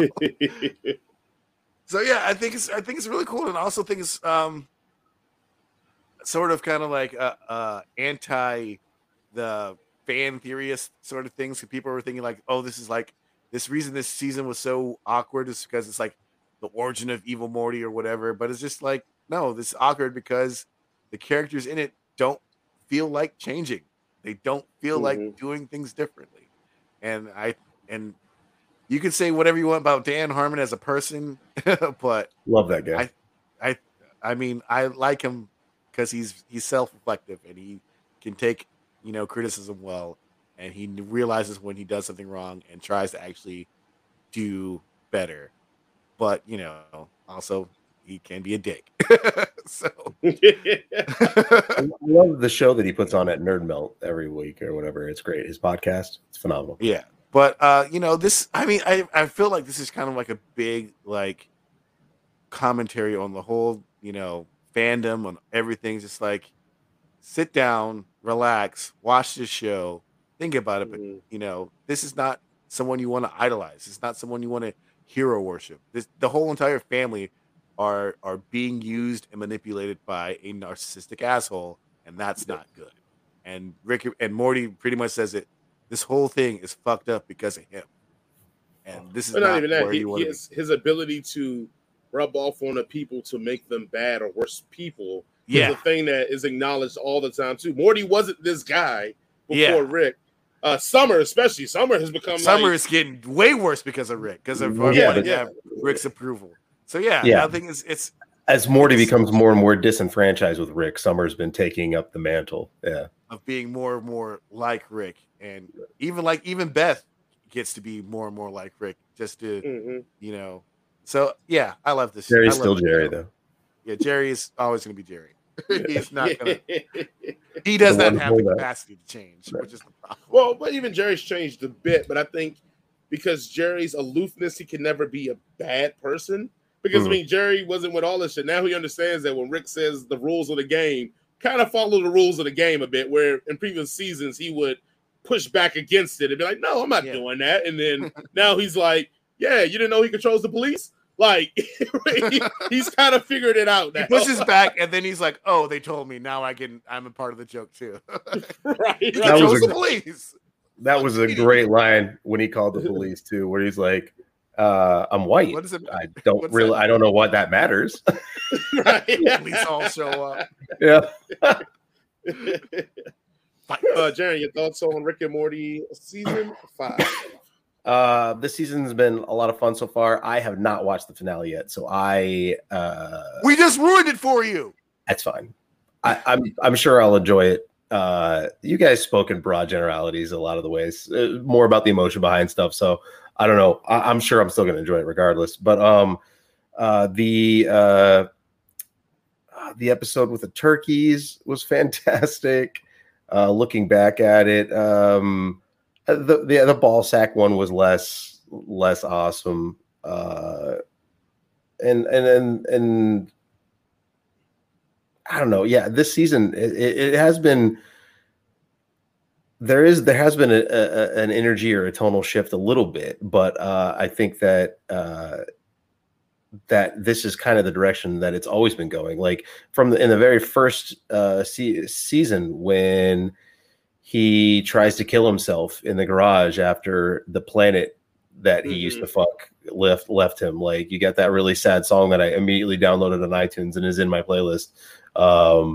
It's a phenomenal song, and it was a really in an otherwise kind of, at that point, up until that point, had been kind of like purely fun and jokey, and then you get to that point and you see like this underlying darkness, just a peak, but just enough, and you're like, okay, I mean, there's a direction that is being traveled here, and it's honestly, knowing Dan Harmon and knowing his history with alcohol abuse and everything like that, like, it might be him almost in a way kind of telling his own story, not to get super meta about it, but I think maybe somewhere he might, and I could be completely off base with this, he might be exercising some of his demons. You're talking about a guy who's always super meta being super meta. Come on. Yeah, it's definitely it's definitely a autobiographical, I don't even know how to say that word, kind of story. Yeah, he might, and it might be a thing where he didn't engineer himself to be the smartest person in the room, but he always perceived himself as the smartest person in the room and was an asshole as a result. So, there might be things that you're right. He is incredibly meta. One of the greatest things he ever did was in Community.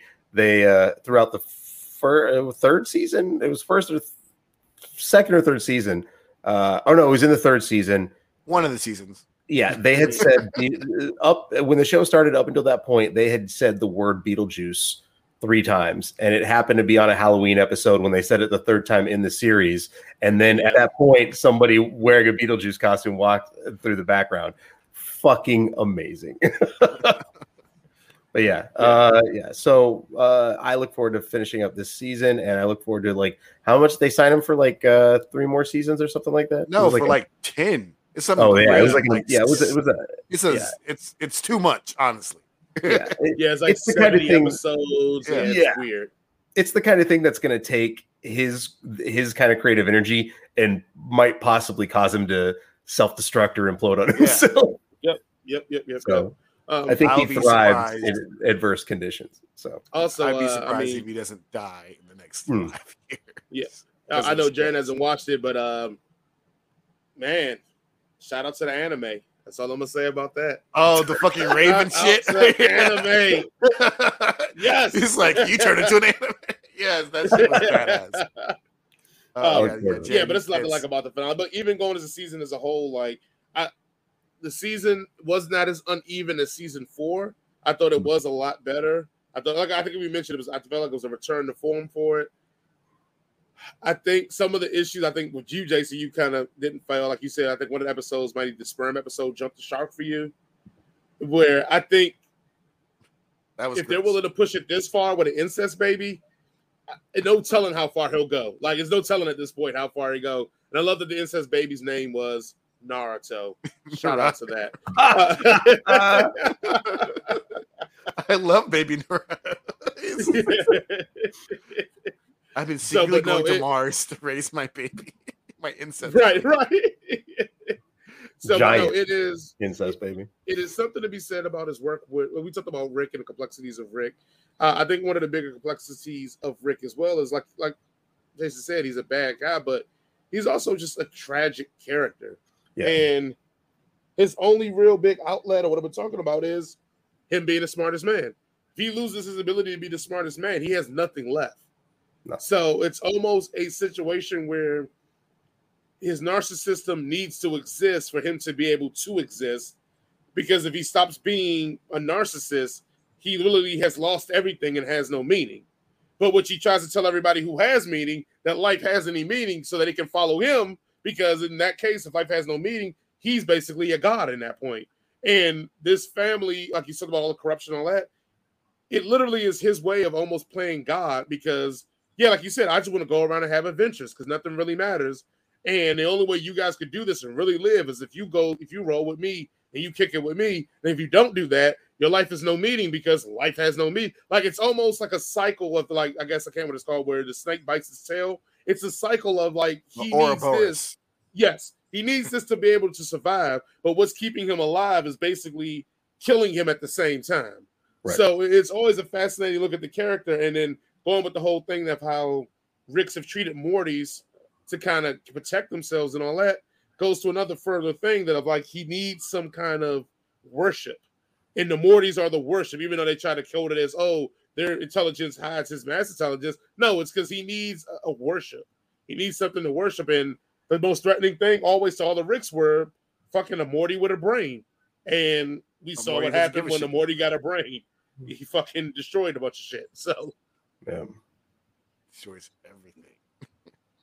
Dude, yeah, and how quickly he's able to call up Summer to the majors when he sees his Morty slipping a bit. Like he replaced that worship. That position is, while the position itself is important, the person occupying it is not, as far as he's concerned, because again, he's a broken person. So yeah, and they definitely hammer into that in this last episode with this reel of who I can replace Morty with, and then the point where he actually does learn empathy, right, his sidekicks, but it's still all about worshiping of himself. So it's good stuff. Also, good character development. Something that you mentioned too, and I think I'll open it up to you guys. What's your thoughts on this one? And something you mentioned too, like Jason, when you mentioned heavily about a couple episodes ago, the reveal of like Beth dying and you can't bring her back. And then we fast forward now till we kind of get the backstory and see it. But both times it's completely such a subtle underplay. Yeah. Like you give us that backstory reveal, but we know it's massive, crazy stuff going on in the real world. So we can't even really settle into that reveal and explore the meaning. Like when you talk about the masterful writing of Dan Harmon, that is some of it right there. Like each time they're giving us these reveals, we can't even really jump in there and pry it open and really live in that moment because just like Rick, just like Rick, he wants to move on to the next thing, and it's brilliant, but it's also it's just like now I have to fucking watch season 6 now. Like you hooked me, and you gave me enough now to keep me coming back, and so it's like I need my fix. Spoiler alert to Jaren, they put 2 things in this last episode that can hook us on for further seasons. One with being the evil Morty and his final triumphant, but also the Rick that killed his Beth and Diane. He never has gotten revenged on. He has done all this killing, all this stuff, has never found that dude, Rick. And they just dropped that like, here you go. This is a 10-second montage. You know, go F yourself, Jason. Don't even worry about it, Morty. Why are you looking at it, Morty? Right. Absolutely. But any final thoughts, Jason, on Rick and Morty season 5? Do you still stand by Jump the Shark? Are you ready to bring that back yet? Or are you going to stand with that? I was being too harsh. I'm sorry, Rick and Morty. Please love me again, Rick. I will be your sidekick. you can apologize directly to Dan Harmon. He watches the show, remember? Yeah. Sorry, Dan. Clearly you watch the show. I'm so sorry that I doubted you in your direction. And Justin, too. I don't want to forget your part of this as well. Oh, yes. All right. Jaron, any thoughts on we haven't seen the last 2 episodes, but from up to this point, any thoughts on season 5? No, I just I'm excited for the finale, and I'll check back with you guys. Maybe not on the show, but I'll check back with you guys when I get through it. So. All right, and I guess my final thoughts are: yes, I will not doubt Dan Harmon anymore. I'm just going to shut my trap and just let him give me what he's going to give me, and be happy that things like this and programming like this are on TV. Because it was an era where we had none of this kind of cool stuff. So I'm just going to enjoy it and just be like, in Dan Harmon, we trust. Unless he gets like another divorce or something crazy and then he starts getting crazy with it, then I'm going to call his ass out again. You hear that, Dan? I'm going to call you out again. All right.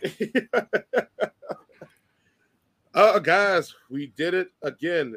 We call that another one. We have completed another episode of the N-Word for Nerd podcast, and this was episode 20. So hopefully everybody enjoyed that.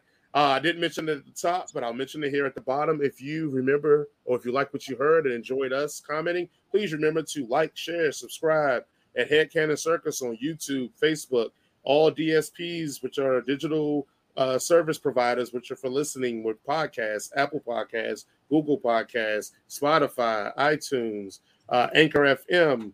And also comment. We did get a comment from Star Wars Talks about our Bad Batch review. And he liked Bad Batch and he wanted us to follow him and we followed him. So hopefully when we get another Star Wars topic, we will bring him on. I even pitched to Jaron that maybe we'll have a Trek versus Wars better off one day. Oh, don't so do that. That's going to kill me inside.